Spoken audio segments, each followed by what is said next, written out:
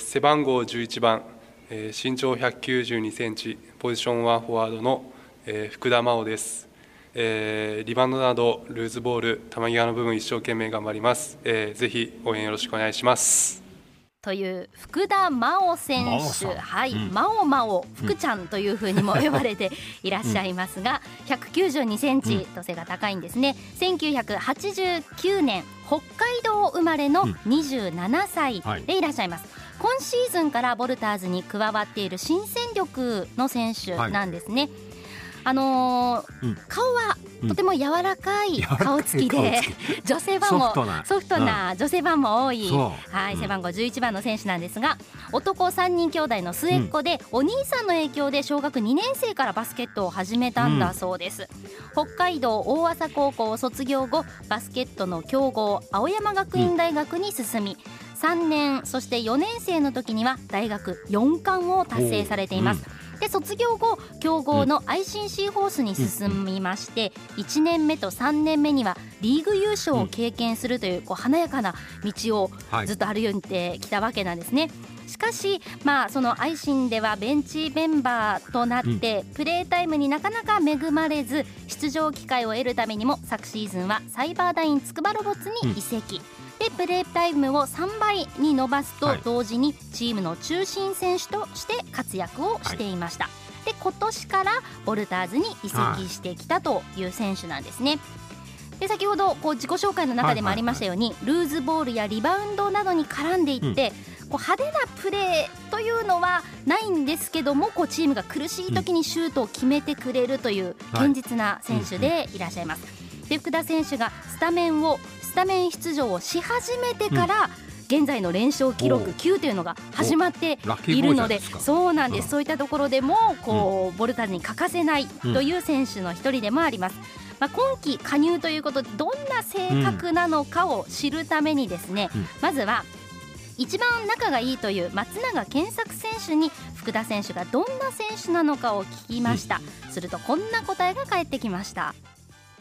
ボソボソ言うし、俺も小さいし、1回で言葉を聞き取れない選手で、それみんな言ってますという反応が返ってきました。その他の選手やスタッフに聞いても、喋らない、マイペース、独特などという答えでした。バスケットの第一線でプレーしてきた選手なんですが、性格はゴリゴリの体育会系というわけではないようです。ご自身でも自分の性格はのんびりしている、喋るのは苦手とおっしゃいます。インタビュー中にはこんな心配をされていました。尺取れてますか？心配が本当ですか？やばいな、喋れないですよね。やっぱりインタビューは苦手なようです。練習が終わって家ではテレビや映画、漫画を見ることが好きで、最近はガッキーのテレビドラマを見るのが楽しみなんだそうです。このように性格だけを聞いていると、スポーツ選手というよりはいわゆる草食男子のようなタイプに感じるんですが、一旦コートに立つとやはりそこはスポーツ選手。顔つきが変わって粘り強くボールを追いかけてシュートを狙っていきます。そして負けた時はやはり悔しいようです。いや、負けたら結構それこそイライラして寝れなかったりするんですよ。でも思い出すんですか？そうですね。次の日があれば次の日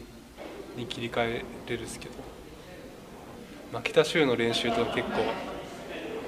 嫌っすね。そういう時はどうやって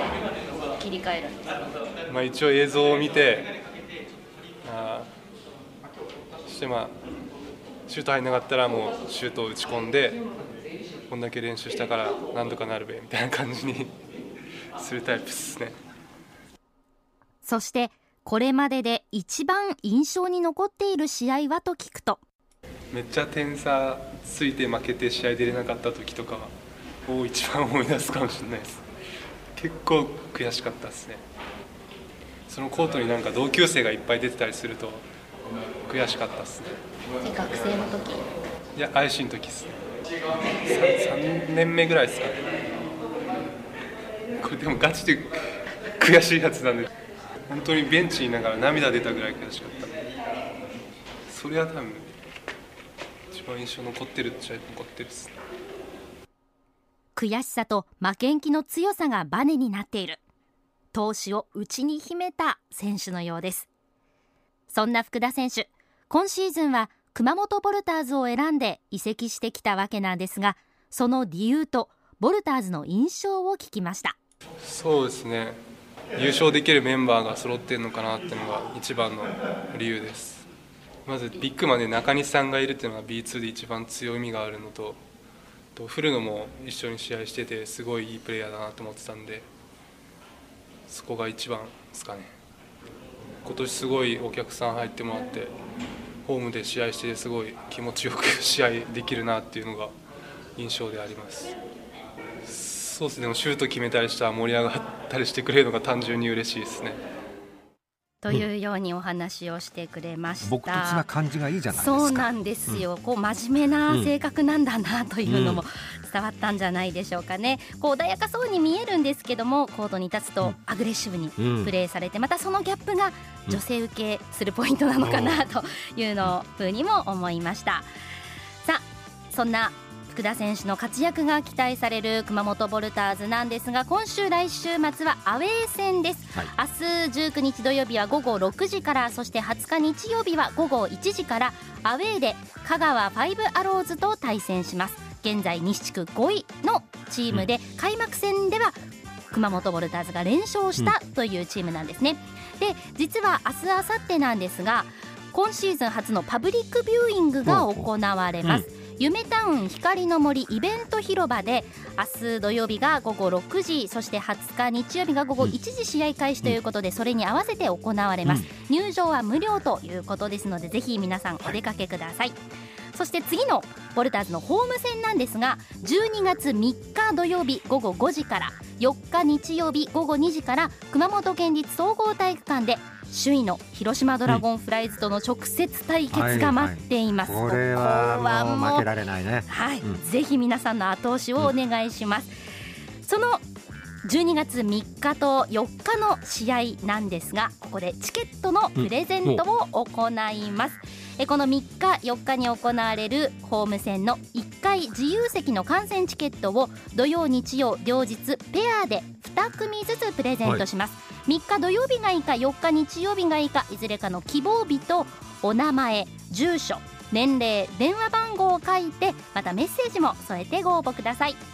メールはtama@rkk.jp tama@rkk.jp、 ファックスは 096-356-1115 356-1115、はがき封書の方は郵便番号 860-8611、 ラジタマボルターズチケット係までお寄せください。締め切りは来週の月曜日21日必着となります。皆さんからのたくさんのご応募お待ちしています。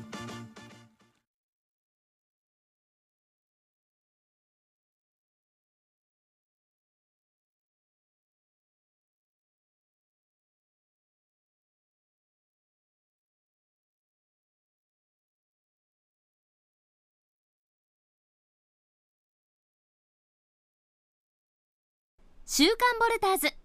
この番組は大熊本証券、藤井の唐揚げ、